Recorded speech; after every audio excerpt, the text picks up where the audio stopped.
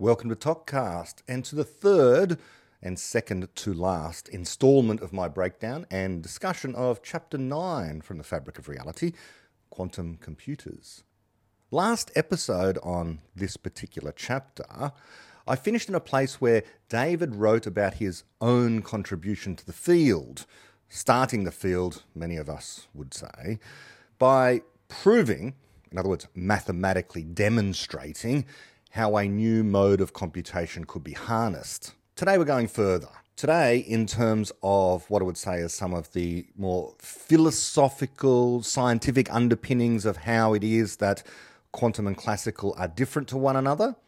And next episode, I will devote more to a specific practical application of quantum computing, Shor's algorithm. In that section, I'll go further into the mathematics than what the Fabric of Reality itself does in order to provide an overview of the algorithm. So we'll be doing a little bit of mathematics. Don't worry, nothing graduate level or anything like that, just enough to gain a little bit of deeper insight into what's going on and why. So this is why, as I constructed this series over time, it ended up being produced into discrete chunks itself. I realized that the section about Shor's algorithm really did require its own episode entirely, so that's why things are being broken up in this way. What I'm about to read today includes something I've read before in various other episodes, but not to do with this Chapter 9 episode, the It from Qubit stuff, and in some other episodes I've concentrated on a passage that comes up here because I just think it's so enlightening to tease out the differences between the classical and the quantum. As with much of David's content, it bears repeating. And anyway, not everyone listens to all of my episodes, so you may not have heard this before yourself. In this section, not only do we get a distinction between the classical and the quantum, but again, the discrete versus the continuous comes up, and how there has always been something quantum about the classical when it comes to computing anyway. Well, let's just read this section. And David writes, quote, "The classical theory of computation, which was the unchallenged foundation of computing for half a century, is now obsolete, except like the rest of classical physics as an approximation scheme. The theory of computation is now the quantum theory of computation." I said that Turing implicitly used classical mechanics in his construction, but with the benefit of hindsight, we can now see that even the classical theory of computation did not fully conform to classical physics and contained strong adjubrations of quantum theory. It is no coincidence that the word bit, meaning the smallest possible amount of information that a computer can manipulate, means essentially the same as quantum, a discrete chunk. End quote. So there we have it. The bit, the object from classical computation, is a discrete chunk, a discrete bit of information, literally. While the quanta is a discrete chunk as well, thought in some ways to actually be the defining feature of quantum theory. It shouldn't be, but in some ways, well, that's where the name quantum theory came from. But we do have a problem before us. In quantum theory, we've got this situation where many systems, all systems really, can only take on discrete values. Our go-to example here is something where, like an electron orbiting a nucleus, orbiting in scare quotes, corresponds to its energy. These energy levels are sometimes called orbitals. Again, while that term orbital might be misleading, the fact is that an electron can be in this or that orbital, this or that state, and not in between, apparently. The electron is stable in a particular orbital, perhaps located as close as it possibly can be to the nucleus. By as close as possible, I mean close as physically permitted, as close as the laws allow it to be. But it cannot be, even if we call that orbital the n equals 1 energy level, and we've got an n equals 2 energy level, it can be in either of those states, n equals 1 being the so-called ground state, where it has the least amount of energy, the closest it can possibly be to the nucleus, and n equals 2, the next energy level up, where it's a little further away, and then you have n equals 3, 4, 5, and so on. It goes on to infinity. It can be in any of these discrete energy levels, but it can't be in between, so we're told. There's no such thing as an n equals 1.5 energy level, even though there is physical space there that it could occupy. We never find it there. And we know all this because experiments can be done. One that I've talked about is the photoelectric effect. That's a subtly different kind of effect. But more commonly, if we are to understand things like spectroscopy, how when you put electricity, let's say, through a neon glass tube, you end up getting a particular characteristic color. And that characteristic color is made up of wavelengths of light, photons of light, that correspond to the difference between the energy levels of electrons orbiting the, for example, neon atom, neon nucleus, I should say. And calculations can be done. And those photons, when you do the results of when you measure, in other words, when you find the results of your experiment by doing such emission experiments, the emission of light from particular gases, those photons always have precisely the energy that you would calculate as the difference between the energy levels from where the photons are coming. In other words, the difference in potential energy between n equals 2 and n equals 1, say, you can calculate that energy. And then you do an experiment to test whether or not the photon that you're getting has exactly the same energy as what you would expect coming from that transition of the electron from the higher energy level to the lower energy level, and voila, it does. You have an explanation. It's all very neat. That's physics, isn't it? How wonderful. Okay, so that's one thing to keep in mind. What is sometimes said at this particular point when you're talking about these kind of experiments where electrons are moving from n equals 2, the high energy level, to n equals 1, the lower energy level, is that the electron cannot possibly ever be halfway between n equals 1 and n equals 2. It is said it cannot occupy that space. And this is where the term quantum jump comes from. It used to mean, this term quantum jump, it used to mean tiny discrete jump, and was a great mystery, because how can you get from here at the n equals 2 position to there at the n equals 1 position without passing through the space in between? Nowadays, in business and other areas, quantum jump has come to mean a huge change. But that aside, do quantum jumps actually ever happen? Well, no, they don't. Erwin Schrödinger said as much, and David Deutsch also wrote about this. In fact, it's worth reading what he wrote about this in the Edge magazine in answer to a particular question. So let's go there. Here's the article. I won't read the entire thing, just the first few paragraphs, and you get the flavour of what's going on. The Edge magazine asked the question, what scientific idea is ready for retirement? And David Deutsch answered, quantum jumps. Quantum jumps are ready for retirement. Okay, so let's read it. In fact, he begins, this is obviously where I got it from, the term quantum jump entered everyday language as a metaphor for a large discontinuous change. It has also become widespread in the vast but sadly repetitive landscape of pseudoscience and mysticism. And he goes on to say, quote, the term comes from physics and is indeed used by physicists, though rarely published in papers. It evokes the fact that mutually distinguishable states in quantum physical systems are always discrete. Yet there is no such phenomenon in quantum physics as a quantum jump. Under the laws of quantum theory, change is always continuous in both space and time. Okay, maybe some physicists still subscribe to an exception that, namely the so-called collapse of the wave function, when an object is observed by a conscious observer. But that nonsense is not the nonsense I'm referring to here. I'm referring to misconceptions even about the sub-microscopic world, like when an electron in a higher energy state undergoes a transition to a lower energy level, emitting a photon, it quantum jumps from one discrete orbit to another without passing through intermediate states.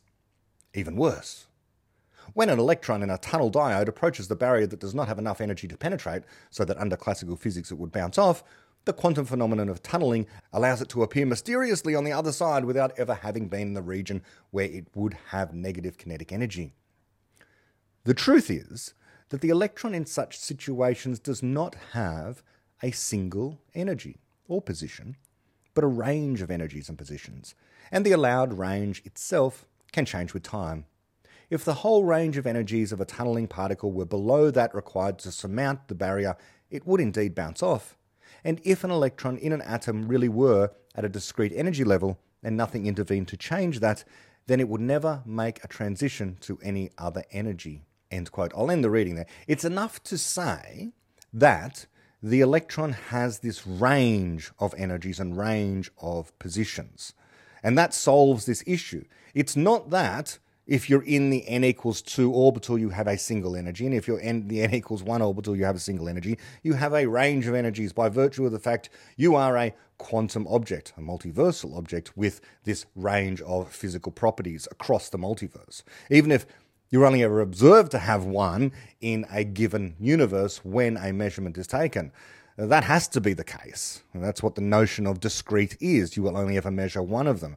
But across the multiverse, all of the possible energies are represented somehow. My own modest contribution to this is an article I wrote, well, there we go, 10 years ago, 2014 I wrote this. And I've titled it, perhaps I've overstated things here, but the title is An Explanation of How Most Physics Texts Get the Explanation of Photon Emission Deliberately Wrong. Okay, I say deliberately there, maybe that's a bit harsh, but they do get it wrong.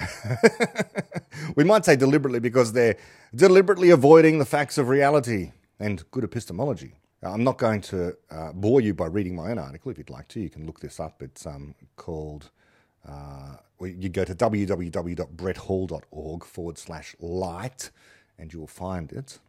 But I'm just skipping towards the end where I quote Schrödinger, among other people. As well as I provide links there to a number of YouTube videos, bits of text on the internet where physicists are actually using this notion of quantum jumps and getting things wrong. The chemists don't quite make the same kind of errors, it seems to me. But that aside, what I write towards the end here, quoting myself, is, quote, but it's not only David Deutsch, because Schrödinger himself weighed in on this, writing, quote, I believe one is allowed to regard microscopic interaction as a continuous phenomenon without losing either the precious results of Planck and Einstein on the equilibrium of macroscopic energy between radiation and matter, or any other understanding of phenomena that the Parcel theory affords, end quote.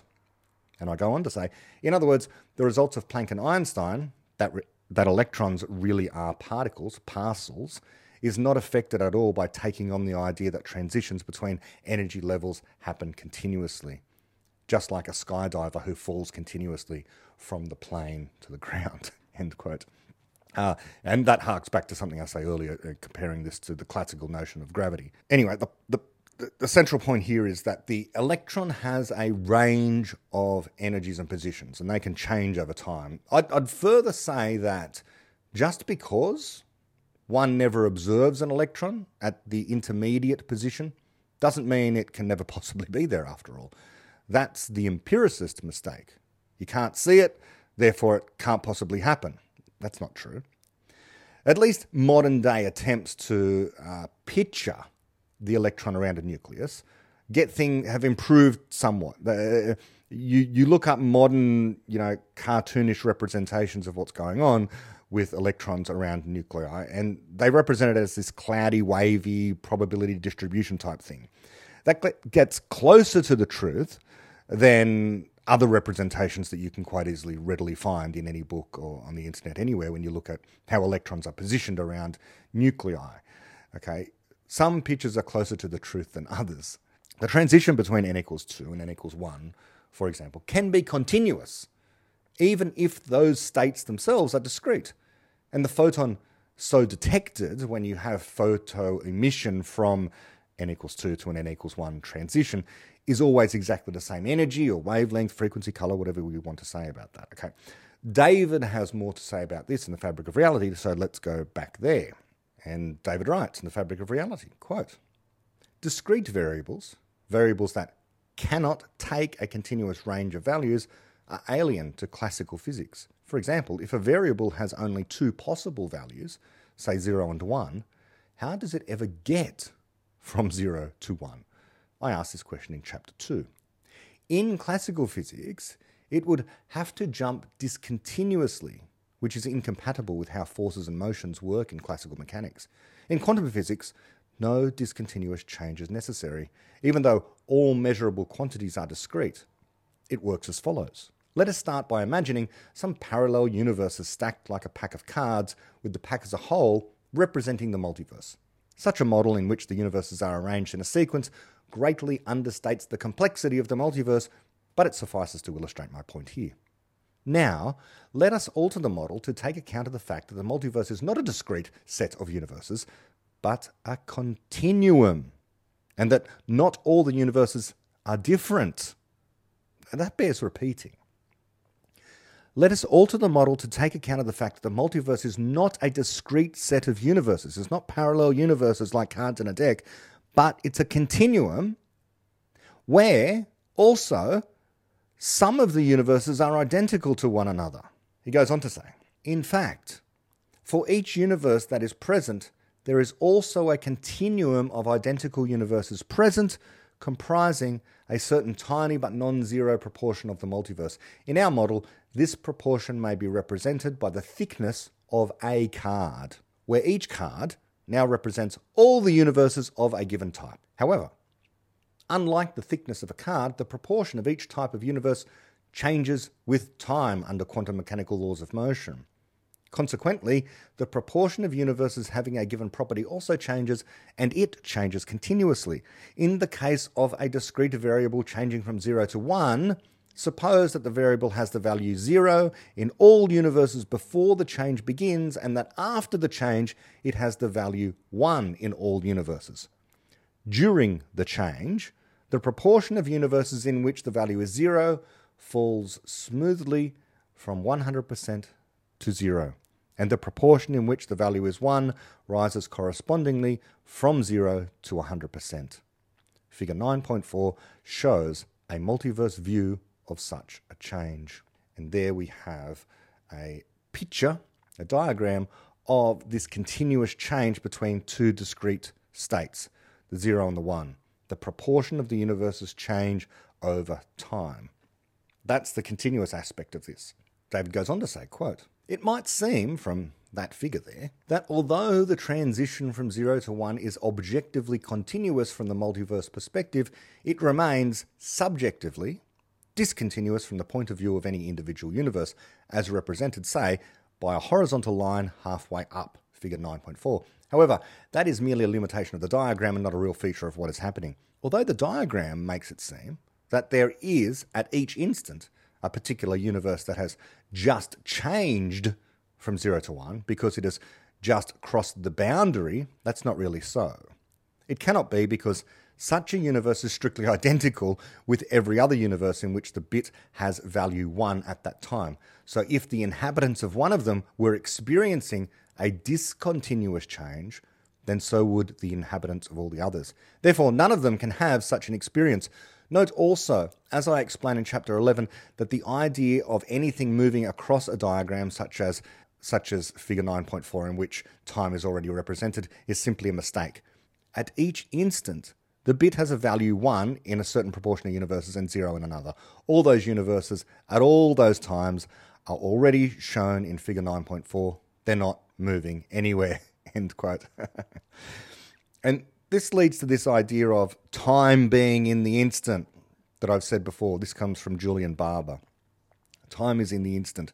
And so here's a particular case where we notice that. You can only possibly observe 0 and 1. These are the only states that exist, and this explains how you get from the 0 to 1 in a continuous way, because the proportion of universes are changing over time continuously.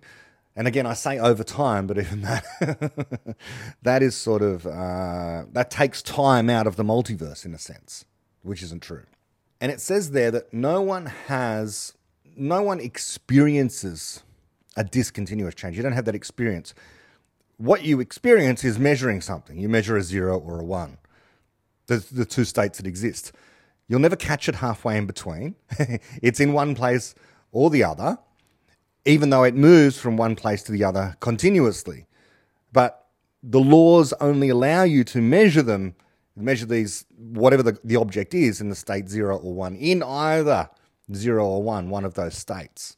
You don't measure electrons at the intermediate point.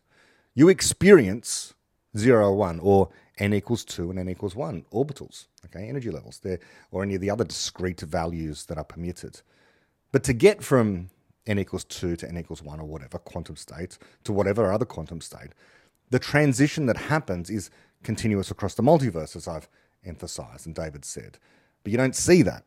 There is movement through space even if you do not experience it. Again, the demand that you should, or that somehow that would be a refutation of all of these facts, is just an appeal to empiricism. But as we always say here, there is just so much in science, perhaps most of the interesting stuff, we just never do see and cannot see, even in principle.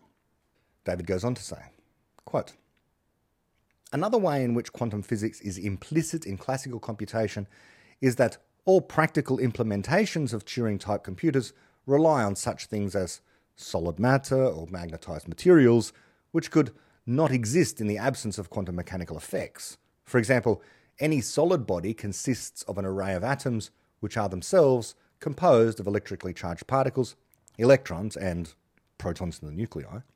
But because of classical chaos, no array of charged particles could be stable under classical laws of motion.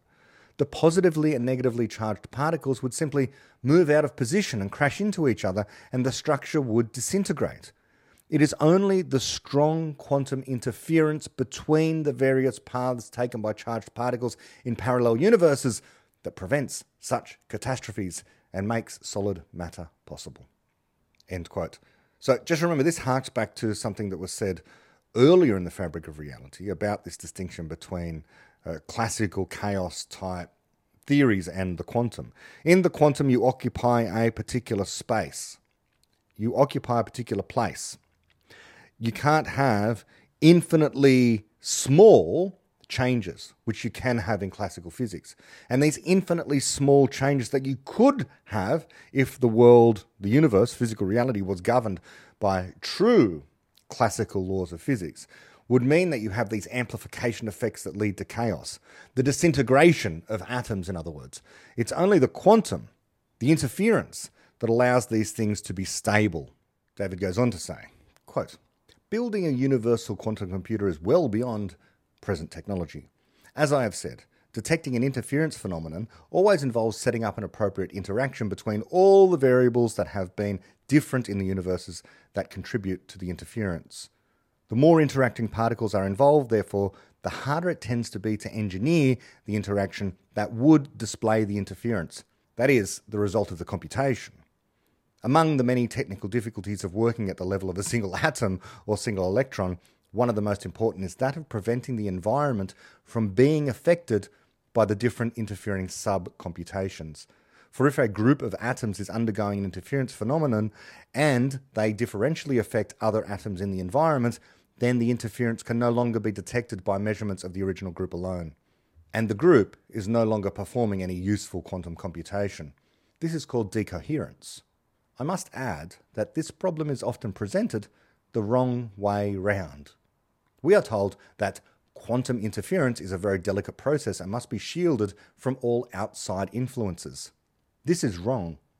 Outside influences could cause minor imperfections, but it is the effect of the quantum computation on the outside world that causes decoherence. Thus, the race is on to engineer sub-microscopic systems in which information-carrying variables interact among themselves but affect their environment as little as possible. Another novel simplification, unique to the quantum theory of computation, partly offsets the difficulties caused by decoherence. It turns out that unlike classical computation, where one needs to engineer specific classical logic elements such as and, or, and not, the precise form of the interactions hardly matters in the quantum sense. Virtually any atomic scale system of interacting bits, so long as it does not decohere, could be made to perform useful quantum computations. Interference phenomena involving vast numbers of particles such as superconductivity and superfluidity are known, but it seems that none of them can be used to perform any interesting computations. At the time of writing, only single-bit quantum computations can be easily performed in the laboratory. Experimentalists are confident, however, that 2 and higher bit quantum gates, the quantum equivalent of the classical logical elements, will be constructed within the next few years. These are the basic components of quantum computers, end quote. So even now, this is still true. So let's change next few years to next few decades. But you cannot predict the growth of knowledge. David knows this better than anyone else. And whether or not these people are confident or not. Some are very confident. Some are so confident they think they've already done it. You read some of the marketing material from these people. So I'll talk about that in a moment. Let's just, we'll complete this part of the text, and then we'll discuss some of the hazards about trying to figure out what's going on with the state of quantum computation at the moment.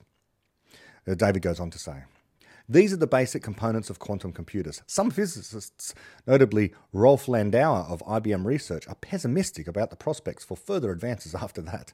They believe that decoherence will never be reduced to the point where more than a few consecutive quantum computational steps can be performed. End quote. It's just worth saying, look,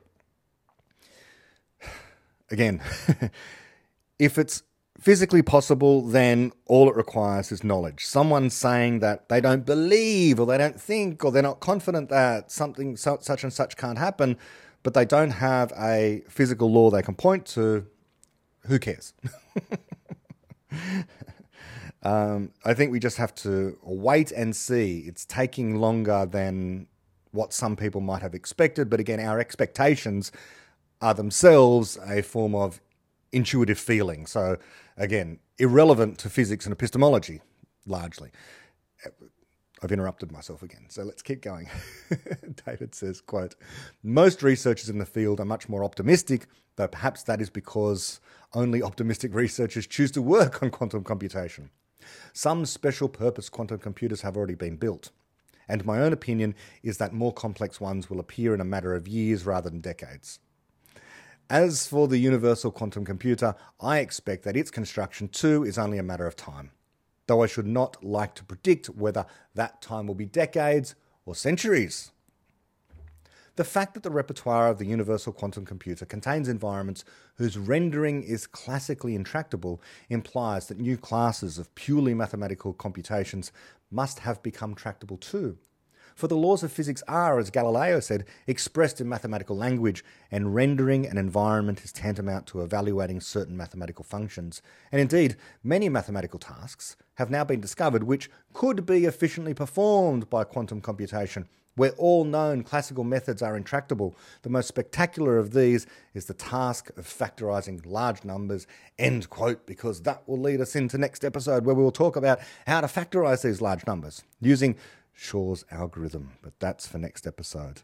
I just want to finish with a few remarks about the state of the experimental work on this. It's something I've taken some interest in, because I think I've mentioned this before many, many times on Topcast. I just happen to live near a particular university, my alma mater, the place I used to go to study. I didn't study quantum computation. It wasn't a thing at that university at that time. I knew about quantum computation only because I read The Fabric of Reality. But otherwise, it sort of didn't exist as a field at the university I was at. But now, not only does it exist as a field, you can do whole degree programs in it, and it's a very active area of research.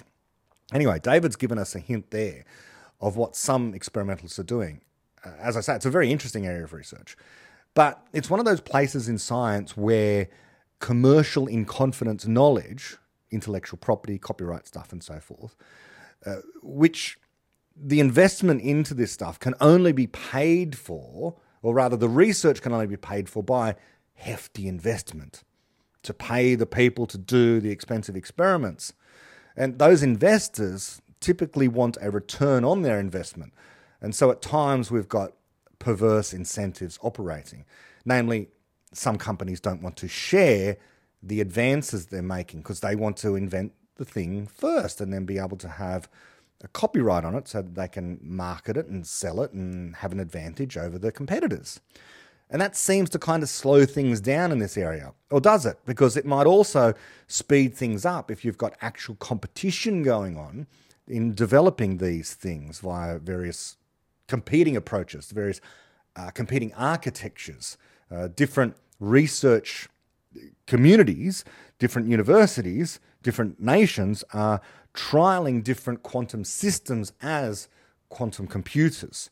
At the moment, they're all having, it seems to me, about the same level of progress. But who knows? The tension between competitive commerce in the free market and the open sharing of information that happens in science, I don't know where to lay my bets on that. What would be faster? If somehow it's kind of like you want the mixed economy here, but I don't advise that either. I don't know what the answer is. Should everyone just share all of the information, in which case there's not an incentive for wealthy people to invest in this area, or should everyone keep all of their information very commercially and confident, so you get the big investors by hinting at them that you've got the idea, you've got the special road to progress, road to the universal quantum computer? I don't know. As I say, my old alma mater at the University of New South Wales, which has this centre for quantum computation, it's a place where our own federal government invests heavily, but also you have private industry investing, a whole consortium of universities are working together there on this thing, funding this thing. So these people have hundreds of millions, maybe billions of dollars. Even the US military is involved out there at the University of New South Wales with funding this stuff and helping them with what they're doing, because it's a defense issue as well, because after all, if you have the first universal quantum computer, then you break RSA technology. That's an issue for the financial markets. That's a national security issue, and so on and so forth. Now, the University of New South Wales is interesting. It seems to me, as an outsider, again, I don't know anything except that I went there and I checked the website now and again, but beyond that, I don't have any deep insight into it. They do seem to publicise their results everywhere in journals and on their website. And the interesting thing here is that although their progress and progress elsewhere on quantum computation appears to be quite slow, other areas of their research moves on apace. So what I'm saying is their work in quantum computing also bears on related important problems in physics. High temperature superconductors, improved laser engineering, manipulating individual atoms for nanotechnology purposes and all that sort of stuff. So the growth of knowledge is unpredictable. So even if there is a sense in which you might be failing at your goal, so to speak, your goal of building a universal quantum computer, the goal might not actually be the point, but rather the quest is the point. It's not the destination, but it's the journey and all that. Along the way, you discover new avenues, new technologies and new techniques and so on that can potentially change the world, even if the way in which you wanted to change the world with the universal quantum computer remains a little elusive for now and for the next few decades or centuries even. But, it's exciting to track these things. And epistemologically, it's interesting for me as well, because you do get those private companies from time to time who announce they've got a fully functioning quantum computer of some kind or other. But you rarely get the details. In other words, it's all very much kind of Theranos in quantum computing, if you know what I'm talking about here. That company that claimed they could do blood tests with just a finger prick of blood, and they got billions of dollars worth of investment and made some temporary billionaires. You get this sense sometimes in the field of quantum computation with some of these companies out there saying, "We've got it. It's what in modern parlance is called a grift. It's not all a grift, though. We know these things are physically possible. I guess we know that a pinprick of blood is, in principle, physically possible in terms of able to reveal just about every disease that you've got. Okay, but we're not there yet. What David Deutsch did was to prove these things, quantum computers, universal quantum computers, are physically possible. We're waiting now on the engineers and experimentalists to catch up to his vision. And he's the first to admit that, he's absolutely amazed by the work they do. Experiments are hard. Engineering is hard. But what we can thank David Deutsch for is knowing that these other scientists and engineers are on to something, even if it's demonstrating many of the ways these devices won't work. Iterate and repeat, guess and check. That's how all progress is made. Until next time, bye-bye.